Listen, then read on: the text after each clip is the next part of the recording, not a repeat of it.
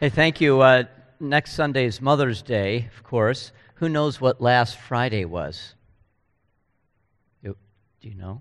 It was Arbor Day. Yes, of course. So I gathered with some kindergartners and my 11th grade class, and we planted a crabapple tree for Arbor Day. Very nice. Before I read Scripture this morning, just a word of introduction to this message on location, longing, and living. So this photo is a picture of me when I was a senior in high school. Can you find me?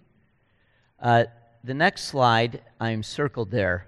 I had a nice head of hair back then. The next slide is pointing to a guy. His name is Dave. I'm going to tell a story about Dave in just a minute. Anyway, these are some of my friends from my senior year in high school. Location, longing, and living. When I was a senior in high school during winter on a Friday night, location. I wanted to be in the school gym at the basketball game.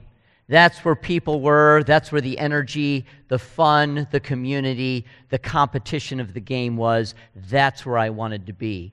Now, after the game, very often my friends and I would go to a certain pizza place, and it was the same place every time. And so after the game, location, it was at that pizza place. Now, longing.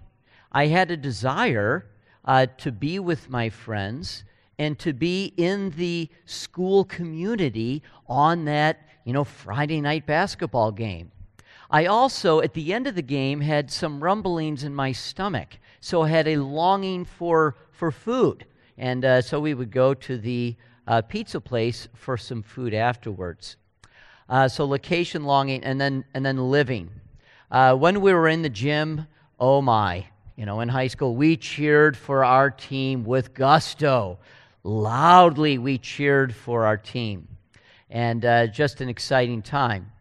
Then afterwards, we would go out for pizza. Now, my friend Dave, he's very energetic and outgoing. And so when we started this pizza routine, he just jumped in and he ordered the pizza. The problem was he ordered from his stomach, not his mind. And so he way over-ordered. We had way too much pizza. Now, I like pizza, but I'm kind of a cheapskate, and I just felt this was a waste of my money. I'm just a high school student. I have to dish out for all this pizza. So after a couple times, I put a stop to it. I'm like, no, you're not ordering. I'm ordering. And so I ordered from my mind. I knew how much pizza everyone would eat, and guess what? We all had enough pizza, and it was a lot cheaper.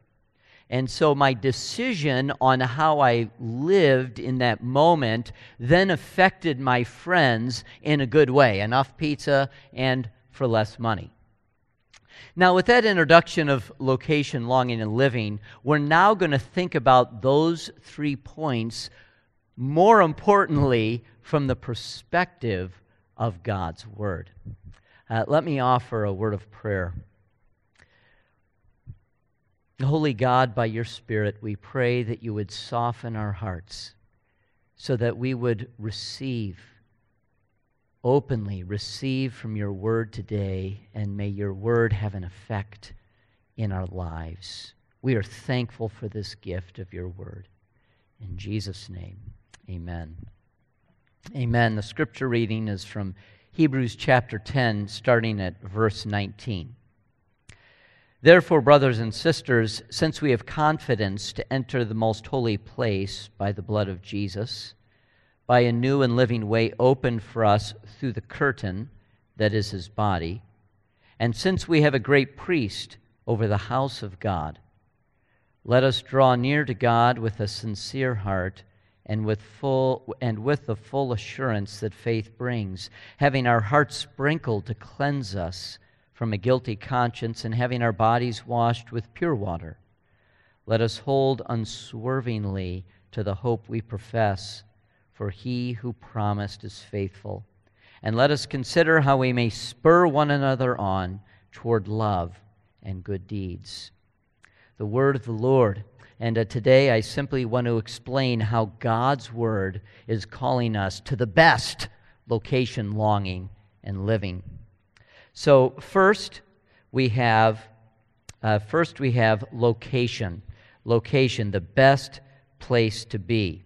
Now, where would you want to be right now? I mean, of course you want to be here, but then after the service, where would you like to be?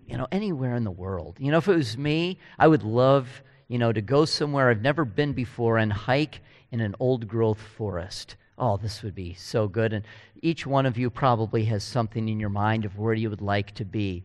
Well, what does the Bible say? The Bible says the best place to be is in God's presence. And so you see here, to enter the most holy place. In the Old Testament, they built the tabernacle and later on the temple.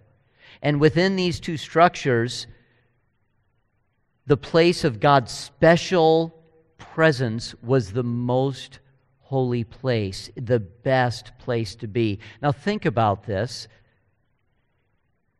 If God exists, which I believe He does, and if He created this universe, which I believe He did, obviously, even though we have a lot of great places to be in this world, the best place to be would be with the one who gave us life, who gave shape to the universe and this world. That is the best place to be. And as I look at the alternatives that the world offers, the alternatives of, something popped out of absolute nothingness, or that matter always existed and somehow randomly we got to us today, when I look at these alternatives, I see them as lacking. And so I commend to you this morning, if God exists and He created, then the best place to be is in His presence. Now the problem, of course, is God is holy, absolutely holy, and we are sinful.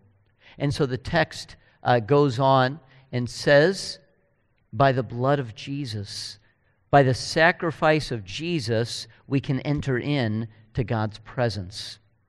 Now, a lot of ancient religions had sacrifices, right? They had sacrifices. But there's a profound difference. In pagan sacrifice, the point was you did something in order to make the gods do something for you. It was this if-then thing. If I do the sacrifice, then gods, you need to do this for me.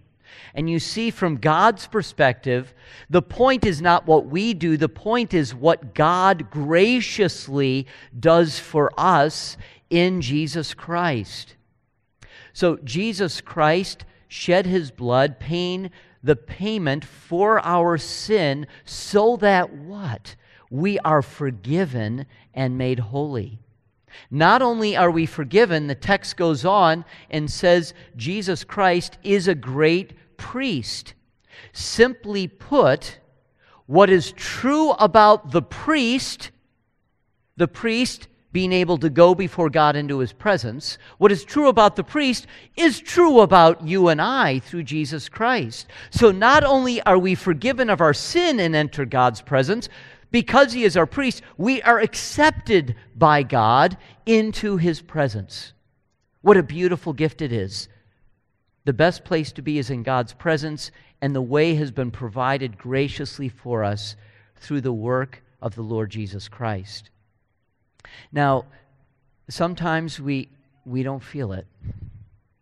I wish I felt this overwhelming sense of God's presence more often in my life. And sometimes we don't just feel it. But there's a lot of things in life we don't feel, and yet we're still committed to. Students, you have a test coming up the next day. You don't feel like studying, but what do? You study, right? Yes, you study.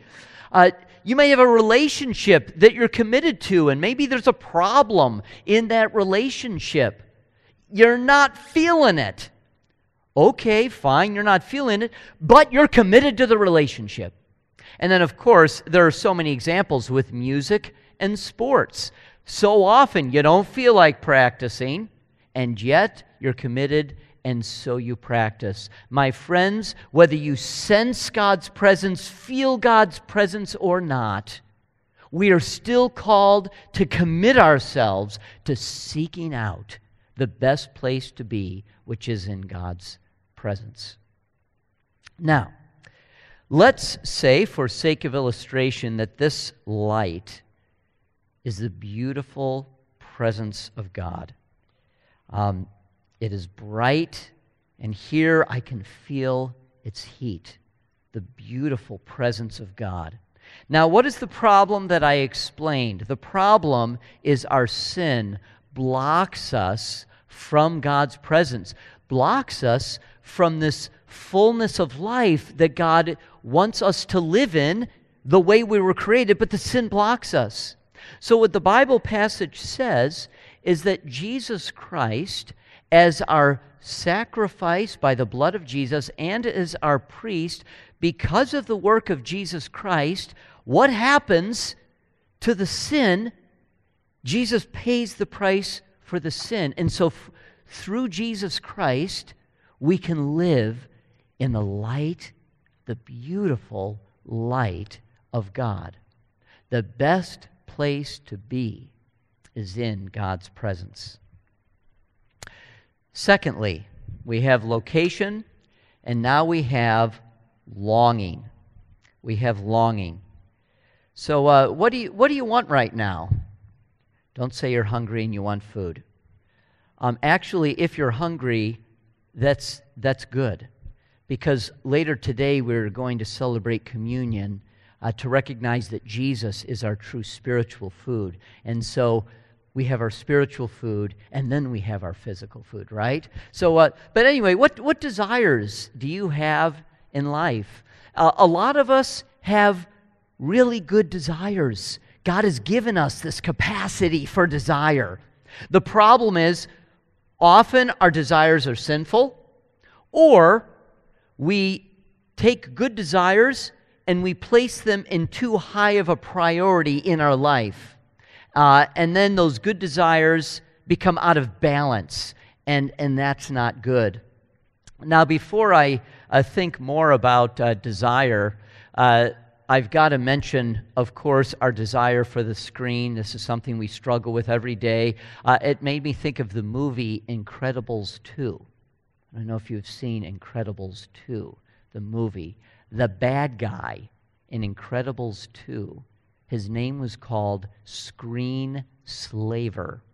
And this is what was said by the bad guy in Incredibles 2. Interesting. The movie was using the screen to critique the screen. Anyway, it says this: grab your snacks. I'll try to do my evil voice, okay? Grab your snacks, watch your screens, and see what happens. You are no longer in control. I am. Just let that sit for a moment. Let us draw near to God. So, what does the Bible say about drawing near to God? The first point is not, you got to feel it. The first point has to do with your heart and faith. It has to do with what you believe Jesus accomplished. And what did Jesus accomplish? He accomplished, the next slide, he accomplished cleansing us from guilt, guilty conscience, and washing us clean. There's this image of baptism here, that we are washed clean, we are holy, and so we can enter the presence of God and be in the best location. So so it says, let us draw near to God. Let us draw near to God. Let me simply say, here's what it means. Let us draw near to God. It means living and longing for a greater awareness of God's presence and a deeper connection and relationship with God. Let us draw near to God. It is living and longing, something from within, longing for a greater awareness of God's presence and a deeper relationship with God. Let us draw near to God. Friends, this is a heart issue. Let us draw near to God. And I would say, what kind of desires are you cultivating in your own life? It is true that one of the ways to help shape our desires is to feed more on God's Word. And I'm just going to say this. If I feel in my own life that my desire is waning, going down, my desire for God, and I'm not seeking to draw near to God as much as I think I should, I'm going to share with you something that I do. I turn to the longest chapter in the Bible, 176 verses. What chapter is that? Psalm 119. And I read out loud Psalm 119 all at once. Takes about 20 minutes. The whole psalm is about God's word and God's way. And the psalmist has desire just bursting for God and his way. And I am mentored by the desire of the psalmist, and God works in my heart as I speak that psalm out loud. And so I offer this to you as an idea for your own life if you feel like you need to cultivate more desire for God. Now, my little question with the light. Can the camera follow me or no? Maybe. Okay, good. I forgot one of my props right here, so I'm just conveniently walking down. It is my phone. Okay, so friends, the phone has a light, right? There's a light. So here is, aren't you impressed with how bright this is? Yes. Okay, so here we have God's light. I mean, if you stared in this, it hurt. This is bright and this is warm, and this light in the illustration offers true life. But so often we desire this little puny light over this light. Now, why do we desire this puny light? Well, this light, we have to submit to it. We can't control this. This is, and we must submit to this light. But this light, I can hold in my hand. I can do what I want with this light, and I can control this light. Or can I? Interesting. Let us draw near to God, and let us look to His light that He offers us. So we have location, we have longing, and last, we have living. We have living. What do you hope for in your life? You know, people hope for good grades in school, to finish school, a good job, a raise, a stable job, a long-term job. We hope for good health, less pain, a long life, harmonious relationships. We hope for a good economy, nice weather, and good politics. This is what we hope for. Now, all of those things that I just mentioned, they're all nice. They're good. But when it comes to the bedrock hope of our life, they're lousy. So what does the Bible say in terms of hope and living? Let us hold unswervingly to the hope we profess. Now, I typically don't use the word unswervingly in my daily speech. I don't think you do either. But unswervingly is secure and unmoved. In fact, nothing can destroy it. That is the hope that we have in God. And why do we have that hope in God? Because God is faithful to His promises. For He who promised is faithful. That is our hope. So one way in which we are called to live is a blessing. To live in hope regardless of how your life might be going and a blessing.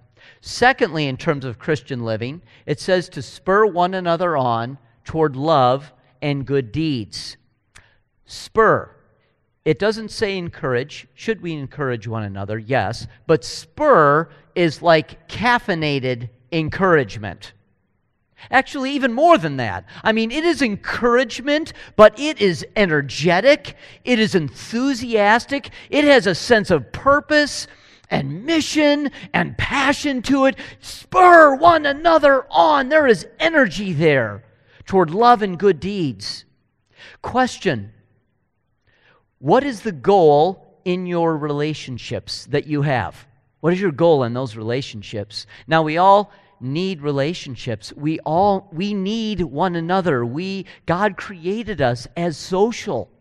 But what is your goal in your relationship? What is your goal for how you are going to influence other people and how other people are going to influence you? Spur one another on. All right, well, let's take a look at the light. I have two guys here, Bob and Leo. Okay? Now, Bob and Leo are friends, and they are living in the light. This is good. And then, one day, Leo starts to walk outside of the light. Hey, camera, can you zoom in on Bob and Leo? I want a close-up. For those at home, you need to see this real close. Okay, so here we go. So here's Bob and Leo. Then one day, Leo starts walking away from the light. But where is Bob?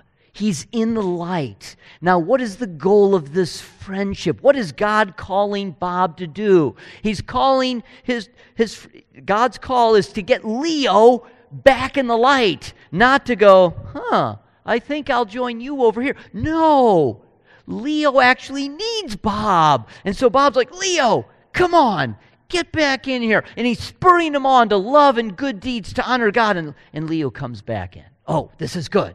And so they're walking through life, and then, one day, Bob, he is out of the light. And Leo is right there saying, Bob, come on, get back in the light. I'm not going to you where you're at, but you need to get back. And Bob is like, thank you. And so Bob gets back in the light. Friends, you and I, we need one another because we don't do life perfectly in living. And so we need one another. We need to have relationships in our life that are going to challenge us and spur us when we start to stray. They talk straight and say, get back in the light. We're not to join them outside of the light, but get them back in the light. So living in the light, we live with hope and we live spurring one another on toward love and good deeds. Friends, perhaps this week you return to Hebrews 10, 19 and 24. And remember, location, longing, and living. The best place to be is in God's presence. And through Jesus Christ, we boldly can draw near to God. And may we cultivate that longing within us. And as we see people that we have relationship with starting to drift, God is calling us to, in love and truthfulness, call them back to the best place to be. Amen? Amen. Let's have a word of prayer.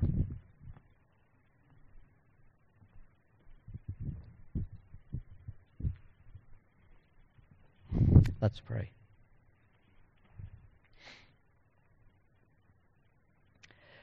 Gracious Heavenly Father, we are thankful for this world that you have made. We are thankful for the breath in our lungs. We are thankful for the amazing grace of the Lord Jesus Christ that gives us new breath, new life, that makes us born again. And we pray, Holy Spirit, that you would shape and mold our hearts so that we would have a greater longing for you. May we live in hope, and may we live alert to how you are calling us to live out our life for your glory. We pray this in the mighty and matchless name of the Lord Jesus Christ. Amen.